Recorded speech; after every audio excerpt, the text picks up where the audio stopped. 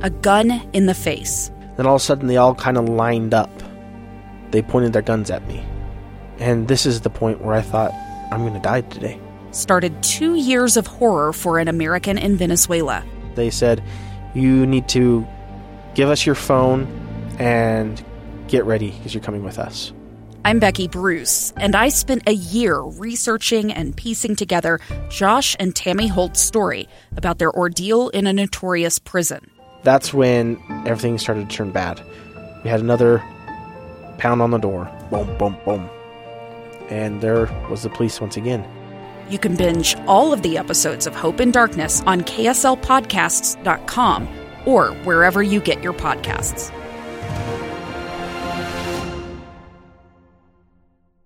We're going on a little ride here. The first stop, the Bill of Rights of the Constitution of the United States, specifically Amendment number 6. No, this isn't AP whatever class. This is Live Mike with Lee Lonsberry, where we occasionally, all right?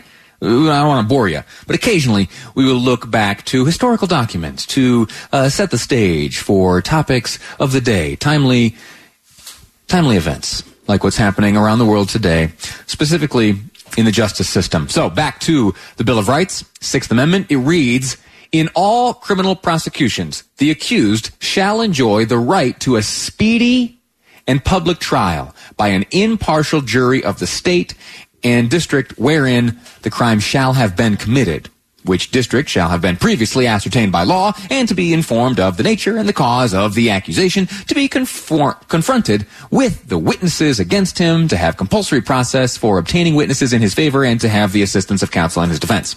Okay. The real important part I wanted to share with you was in the beginning, that the accused shall enjoy the right to a speedy and public trial by an impartial jury of the state and district wherein the crimes shall have been committed. Now, why do I bring that up? A few months back, we had a conversation with a legal mind and someone positioned to be involved in these types of things as the process was being formulated to facilitate the execution of justice system events via video conferencing, via Zoom or whatever be the appropriate method or the feasible method. And we have seen on television many, many instances of this transpire. We have seen court proceedings, we've seen depositions, we've seen various bail hearings. We have seen, in the case of Chad Daybell and Lori Vallow, we have seen bail hearings between counsel and the judge and the defendants. And it's been, in my estimation, pretty fascinating.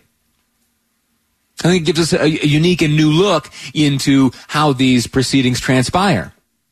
And I think it's an interesting use of technology and all that, and I think that it is good that we are finding ways to let justice be carried out. But there may be some shortcomings. In fact, I am certain that there are some shortcomings.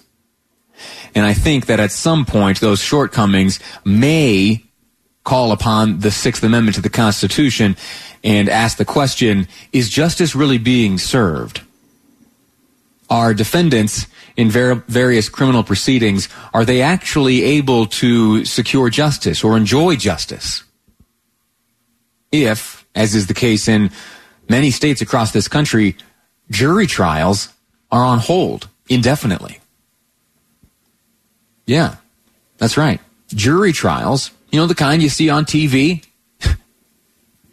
Yeah, where 12 men and women collect together, peers of the accused, gather together to judge and ultimately hand down a verdict. Those aren't happening right now. And those charged with every crime are entitled to trials just like that. And so what happens? What happens if I am someone who commits a crime, I am arrested for that crime, charges are filed against me, I don't believe I don't believe I committed this crime. I'm suspected of having committed a crime, but I declare myself to be not guilty of the charges against me. In fact, I'm so confident that I can convince a jury of my peers of that fact. I don't want just a bench trial. I want jurors called. I want them summoned here. I want those accusing me to look me in the face and tell me of what they are accusing. Well, none of that's really possible right now. None of it's really possible at all. And so the question is, getting back to the Sixth Amendment of the Constitution, if jury trials are indefinitely postponed, at what stage do they violate the right to a speedy and public trial? Now, speedy, of course, as all vagaries are in U.S. statute or in the Bill of Rights or anywhere else in the Constitution, have been litigated and scrutinized, and so there are parameters to define speedy, and they vary from place to place. But there are still those areas of uncertainty. How about this? Let's say I agree. Let's say I say I would like to face a jury, and the attorneys representing me, they go to the prosecutors and say, "We're up for it. We'll do video. We can do Zoom. We'll do a Zoom jury." In Texas, they've given it a shot. Here in Utah, we'll give it a shot. Prosecutor says, "Okay, all right, we're doing it. We're doing video jury." The judge gets involved. He says, "Okay, yeah, fine. That's no problem. We're doing it. All parties involved are in agreement. Sign here. All is well." The trial takes place. They're just like you see on TV. The attorneys ask questions of witnesses, and there are presentations made to the jury. The jury deliberates, however they may do that with Zoom. The jury deliberates. They ultimately hand down a verdict. And then sometime later, that verdict is challenged. On what grounds? On the grounds that this speedy trial by this impartial jury should be invalidated because it wasn't face-to-face, and that the defendant didn't have the opportunity to, quote, be confronted with the witnesses against him. What happens if we start collecting and racking up verdicts like that, and then there's a challenge in the Supreme Court? Do those all get invalidated? I don't know. Producer Amy and I are working on this, and we will be, over the course of the next few days, learning much more about what's happening here in Utah and elsewhere on this front, because it is important and it will have ramifications that reach far into the future.